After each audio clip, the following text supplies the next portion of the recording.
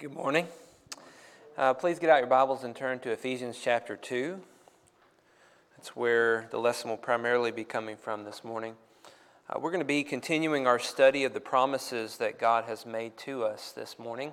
And it just so happens that the best text for this, I thought, was Ephesians chapter 2, which is the next text that we were going to be studying on Sunday night. So I decided to just move that to this morning. And we'll discuss this promise from this text. Our world is full of conflict and all kinds of evil and hatred toward others, and we kind of feed off of it. The news just feeds off of it and just makes money out of it. And when somebody mistreats somebody else, the solution is to mistreat them back. And so as we hate people, it creates more hate. And it's just this vicious cycle that goes on and on and on and on. And we just kind of wonder, is anybody going to stop this? Can anybody stop this pattern of malicious hate that we feel toward one another? Can God do anything to create peace? Well, as we look throughout Scriptures, we find that God has done something already to create peace. And He desires for there to be peace. And so He makes promises that He would create peace, and He fulfills those promises to make peace. But then we sit here and we say, well, wait a second, now there's no peace. We look around and we don't see peace. So how is it that He has made a promise that there would be peace and that we are experiencing peace when it doesn't really feel like there's any peace at all? We're going to be looking a little bit more in depth at this promise and understand what is meant, what is intended when God is promising peace and when He delivers peace to us. There's really two different ways that God promises to give His people peace. There is peace with God, and that is a peace in the relationship that we have with God and with each other. It's kind of an external peace, a peace that we're talking about with the world around us should have, or that we wish the world around us has. And then there's this internal peace, right? There's a peace that is within, that is called the peace of God that surpasses understanding. So there's two different ways in which peace is talked about throughout Scripture. So I couldn't really fit both of them into one sermon, so we're going to have two sermons on peace. This morning we're going to talk about the peace that we have with God, which is the primary peace that I think the Bible promises to us. And then tonight we're going to talk about the peace of God, the peace that is more internal, and how can we have that which God has also promised to give to us. In a world full of anxiety and stress, He promises to give us peace internally as well. So we're going to look at the external peace and the internal peace. Let's begin by going into the Old Testament and seeing some of these promises that were talked about. Melvin just read one of them, but let's look at a couple others. In Isaiah chapter 9 and verse 6, God promises a peace-giving king. And here's the text up on the screen for you. It says, "For to us a child is born, to us a son is given, and the government shall be upon His shoulder, and His name shall be called Wonderful Counselor, Mighty God, Everlasting Father, Prince of Peace. Of the increase of His government and of peace there will be no end, on the throne of David and over His kingdom, to establish it and to uphold it with justice and righteousness from this time forth and forevermore. The zeal of the Lord of hosts will do this." Notice in this promise that it's referring to Christ, and it's actually quoted in Matthew and as referring to Christ, the child, unto us a child is born. But what he says about this child as he describes Christ is very interesting. He calls Him Wonderful Counselor. Isn't that what a counselor does? Doesn't he counsel you to make peace, to help you understand the difficulties in life and to have the right mindset and the right thought and the right thinking? Well, He's called that a wonderful counselor. The mighty God, which Jesus is God, everlasting Father, Prince of Peace. There's that phrase, that Jesus is the Prince of Peace. He is this king who is establishing a government wherein there can be found peace that has no end. What a statement that is being promised. That Jesus, whenever he comes, he would be the Prince of Peace, and that he would set up his government, and in his government there would be peace that is eternal as he rules with justice and righteousness forever. Well, that sounds really good to us, doesn't it? If you flip over a couple of chapters in Isaiah chapter 11, you see another promise of peace. And this is a promise of peace with each other that God is wanting to establish. In verse 6 of Isaiah 11, it says, "The wolf shall dwell with the lamb, and the leopard shall lie down with the young goat." Now, if you just back up a little bit, you'll see it's still talking about a king being given that's going to create peace. But here we have this image, a wolf dwelling with the lamb, the leopard lying with the young goat. It says the calf and the lion and the fatted calf together, and a little child shall lead them. The cow and the bear shall graze, their young shall lie down together. And the lion shall eat straw like the ox. The nursing child shall play over the hole of the cobra, and the weaned child shall put his hand on the adder's den. They shall not hurt or destroy in all my holy mountain, for the earth shall be full of the knowledge of the Lord, as the waters cover the sea. In that day, the root of Jesse, who shall stand as a signal for the peoples. Of him shall the nations inquire, and his resting place shall be glorious. I love this text. There's so many really neat pictures in this text. But as you read through this text, you notice that there's unity with opposites. A bear, a wolf, a lion, and a child, and a goat, and a lamb. These are opposites. These should be attacking each other and devouring each other. There's no peace between these animals. There's strife. There's contention. There's destruction that takes place. And yet he says in his kingdom, there's going to be peace between these animals. Isn't that interesting? And why? And how is there going to be peace? Well, he says, they will be full of the knowledge of the Lord, as water covers the sea.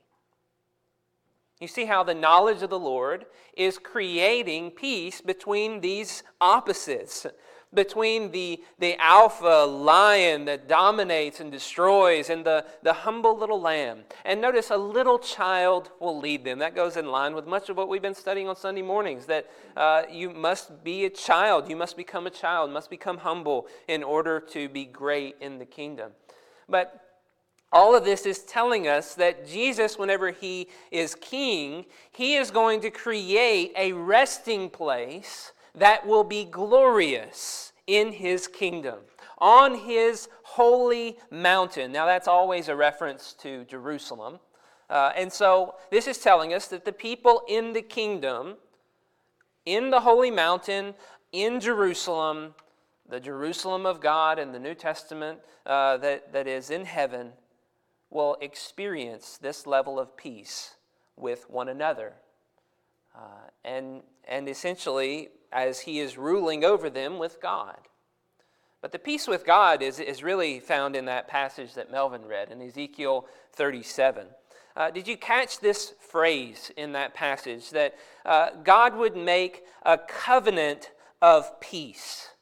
As Jesus is the servant, the David figure, who is their prince forever, God says, I will make a covenant of peace with them, and it will be an everlasting covenant with them, and I will set them in their land and multiply them, and set my sanctuary in their midst. My dwelling place shall be with them.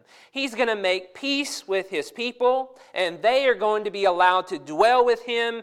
And it's interesting because up until this point in Ezekiel, we have not seen peace. Ezekiel is not seeing the result of a peaceful covenant. He's seeing the result of a hostile covenant, that the people have rebelled against God, and God has been forced to judge them because of their rebellion. The covenant before was not a covenant of peace, but now Ezekiel is foretelling, and God is foretelling, that when the servant David comes to be king over them, he will establish the covenant of peace, that there will be peace established under a new covenant that will come.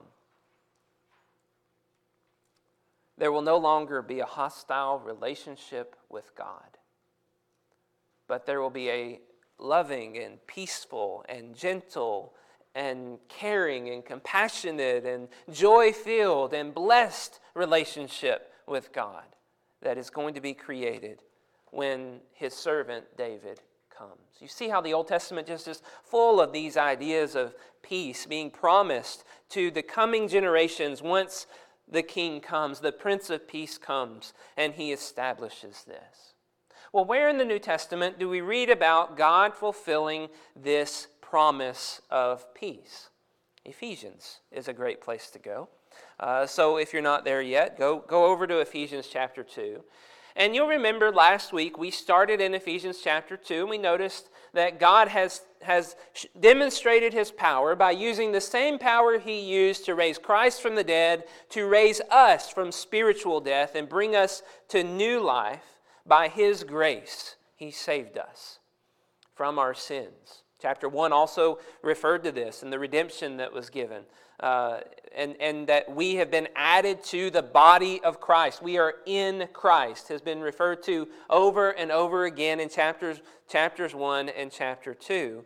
And now we see it again, except now in verses 11 through 22, we do see a focus on the peace of God that was in the Old Testament being brought about in Christ. Listen to the way it begins. It begins much like the beginning of chapter 2.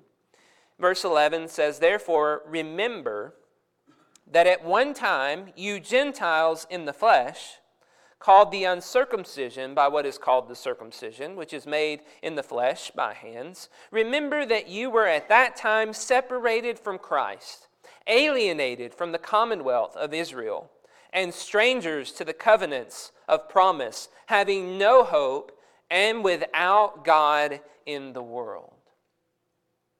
The first two verses here tell us that the Ephesians were strangers. And notice the word that's used twice. Remember that at one time you Gentiles in the flesh, remember that you were at that time separated. He really wants them to remember this idea that you Gentiles, the Ephesians, were not at peace with God. You were not with God. You were not joined to God. You were separated from God. You were called the uncircumcision, the uncircumcised Gentiles. And essentially, he's saying you didn't have the covenants of promise made to you.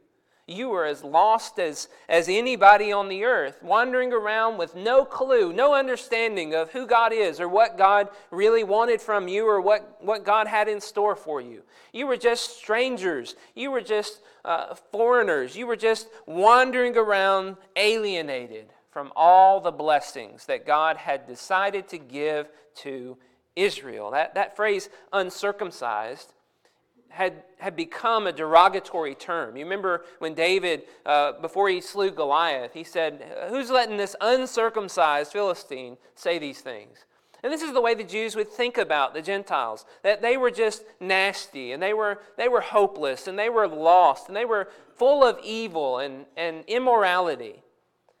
And he says, remember that was you, Ephesians.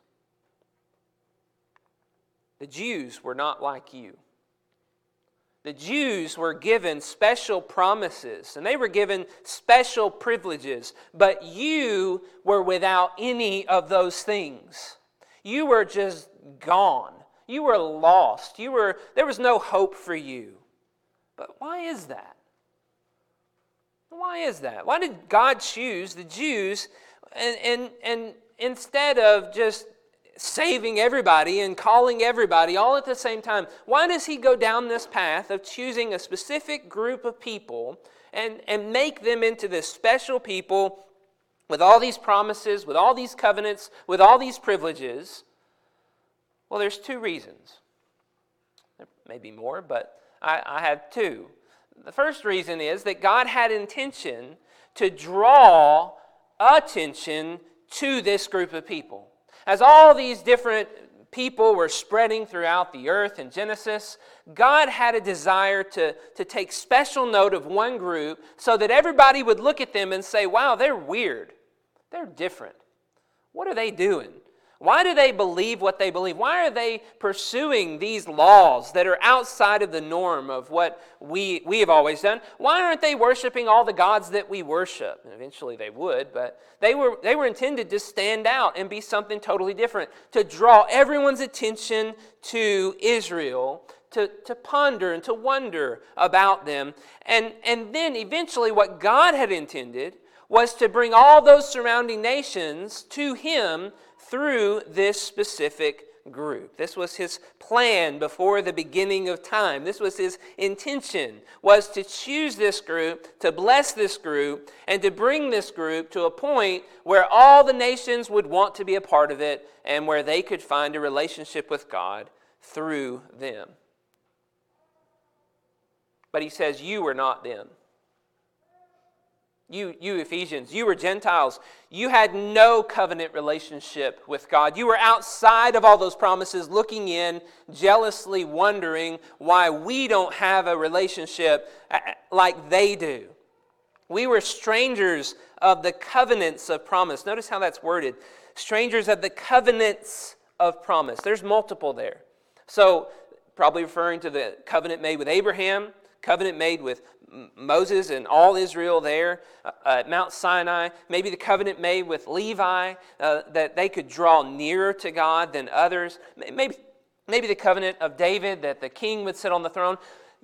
Gentiles had none of those promises made to them. Gentiles were completely outside of those promises and strangers to those covenants.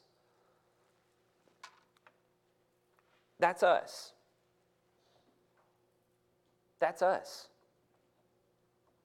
As he speaks to the Ephesians and talks about their Gentile nature, we realize that that's who we are, that we are Gentiles, that we were separated from Christ, that we were alienated from the commonwealth of Israel and strangers to the covenants of promise, having no hope and without God in the world. We were hopeless. Without Christ, before Christ, we were hopeless. Every single man and woman who was not a descendant of Abraham's on the earth, if they don't have Christ, if they've never had Christ, they had no other hope. They had no other avenue of having a relationship with God.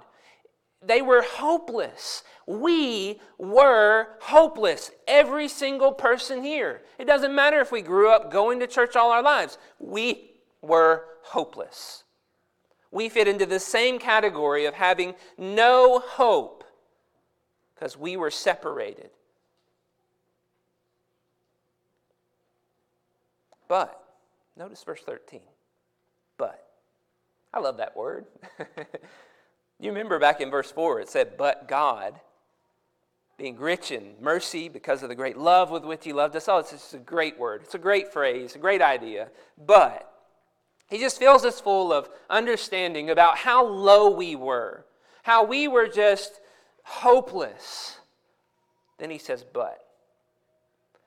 but now in Christ Jesus, you who once were far off, having been brought near by the blood of Christ, for He Himself is our peace, who has made us both one, and has broken down in His flesh the dividing wall of hostility by abolishing the law of commandments expressed in ordinances, that He might create in Himself one new man in place of the two, so making peace, and might reconcile us both to God in one body through the cross, thereby killing the hostility. And he came and preached peace to you who were far off, and peace to those who were near. For through him we both have access in one Spirit to the Father. I love this text, just the excitement of it as you go from being strangers and foreigners and separated to now understanding that the Gentiles can be brought near. How? How can the Gentiles, those who are without hope, who are just completely without God for thousands of years, how, after they have progressed in their immorality to become so evil and so horrible in the first century, how could they be brought near? Was it by becoming Jews and submitting to the laws of the Jews and being circumcised? Was it by fulfilling the law and keeping the law and becoming this great law keeper like the Jews were? No. By the blood of Christ. You who were once far off have been brought near. I love that word too. Brought near. Allowed to come into the presence of God. You were far off. There was no way. And really the Jews were far off, but they were nearer than you. And now he says both groups were able to be brought near. And notice the way he says it emphatically. For he himself is our peace. He himself is our peace. Jesus, the Son of David, the Prince of Peace, is our peace. Gentile, Jew, doesn't matter. We're all made into something that's new. Because God has done what we couldn't do. God has broken down the wall of hostility that divided us, and the law was a part of that.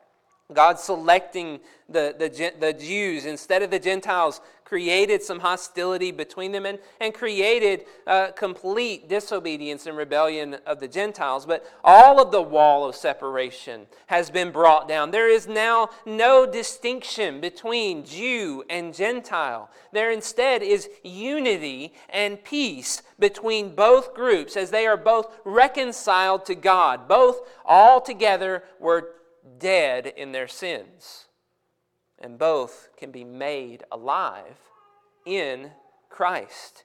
Notice the last verse there, verse 18. In him we both have access in one Spirit to the Father. Jesus is our peace. Jesus is our access. And there's no distinction in Jesus' mind now that there's a Jew who's become a Christian and a Gentile who's become a Christian. Okay, well, you're going to come in and you're going to sit here and be real close to God, but you are a Gentile Christian, you're going to sit over here and you're going to be far away. No. Both have access, full access to God through Christ in the Spirit. He keeps going. Verse 19.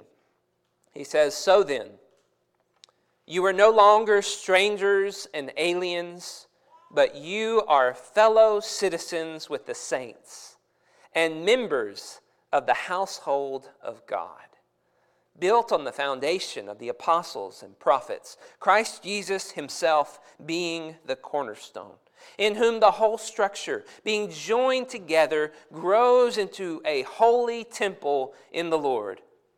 In him you also are being built together into a dwelling place for God by the Spirit. Notice the three pictures of unity here. First of all, he says, you are fellow citizens in the kingdom. You're fellow citizens with the Jews. There's no distinction in your citizenship. As before, you all fit into one category of Gentile. Now you all fit into one category of Christian. And the Jews are added into that same category. You are all citizens of the heavenly kingdom of God. And that citizenship carries with it a sense of peace while we live in a foreign land. We're members and citizens of a heavenly kingdom. We're living in a land that is not our home. And so this kind of helps us understand the answer to the question, why don't we feel like there's peace around us? Well, we're not citizens here. We're foreigners here. But we're citizens there. And that citizenship carries the benefit of having peace. Peace with God and peace with one another. Because we're all in the same boat. We're all in a foreign land, citizens of another place, redeemed by the blood of Jesus and allowed to approach the throne of God in our prayers.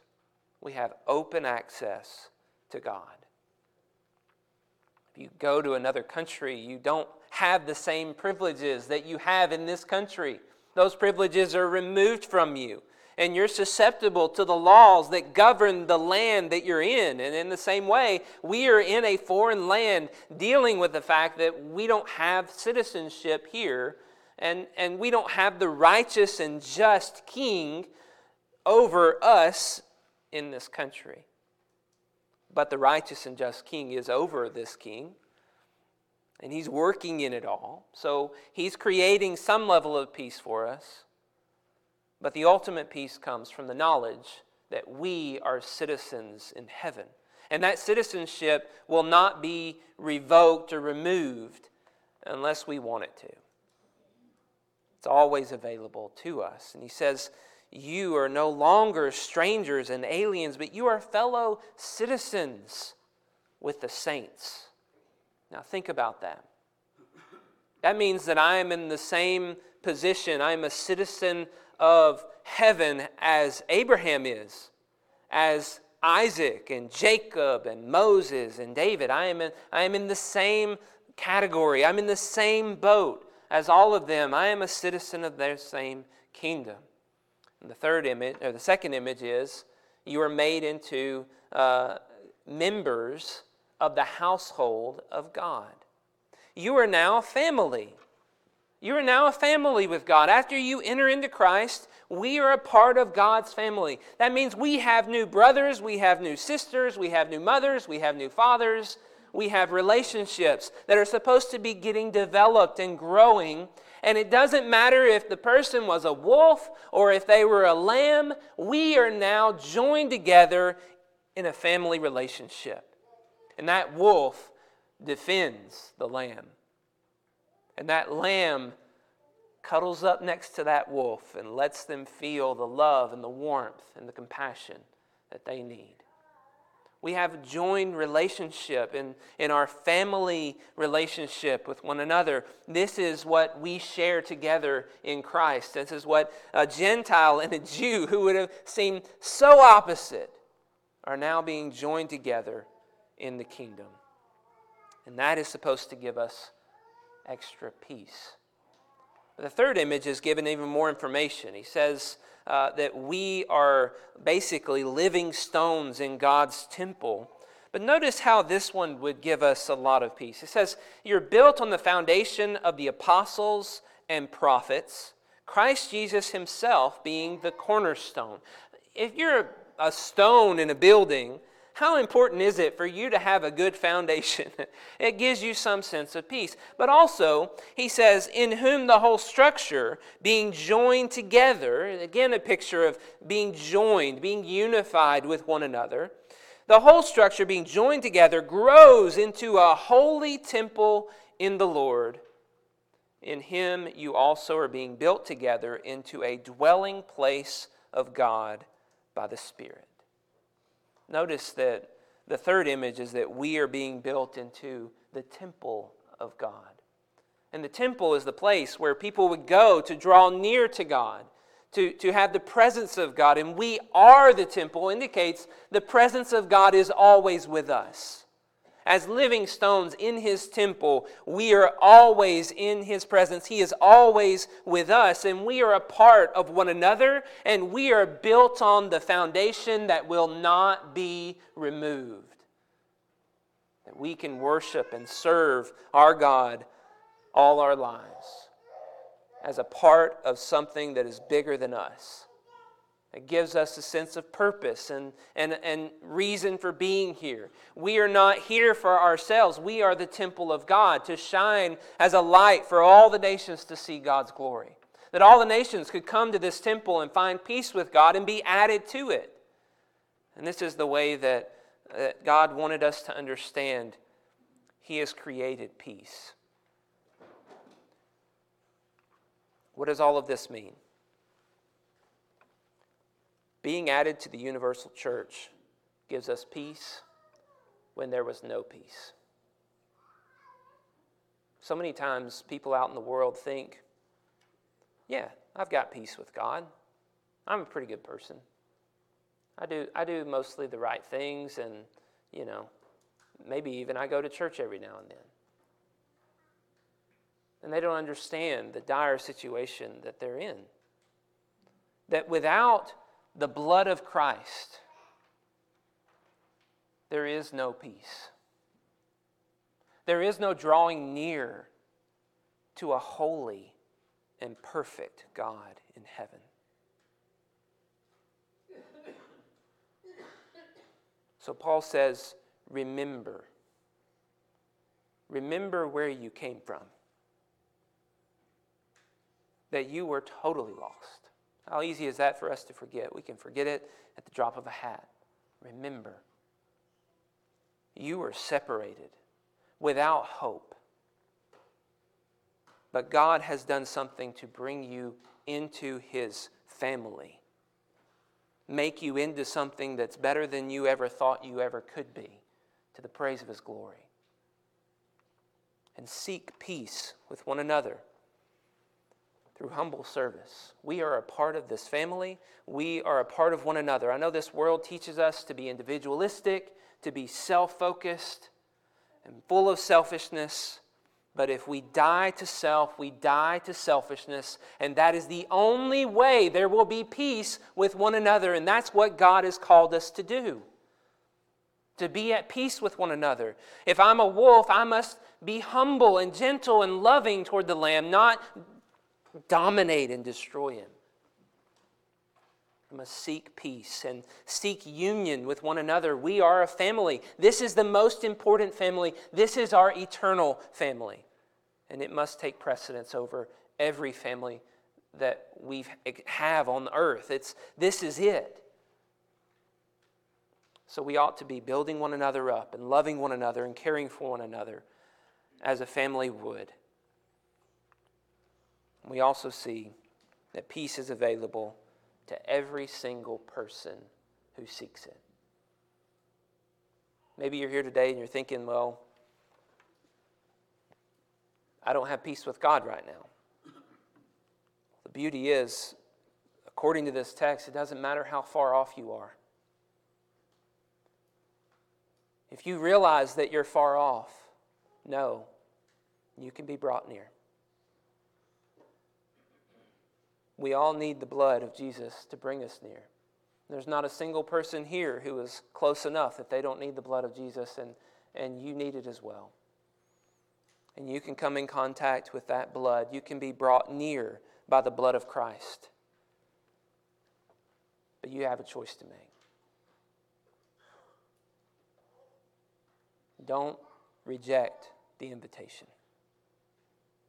I know we make it week in and week out, and it seems like just this thing that we just do out of habit, but this is your opportunity. God's blessings are not for the most beautiful. They're not for the strongest and the most righteous. They're for all who will humbly come to Him, seeking peace. Why be destroyed? If we can help you this morning to make peace with God, will you let us? Please come as we stand and as we sing.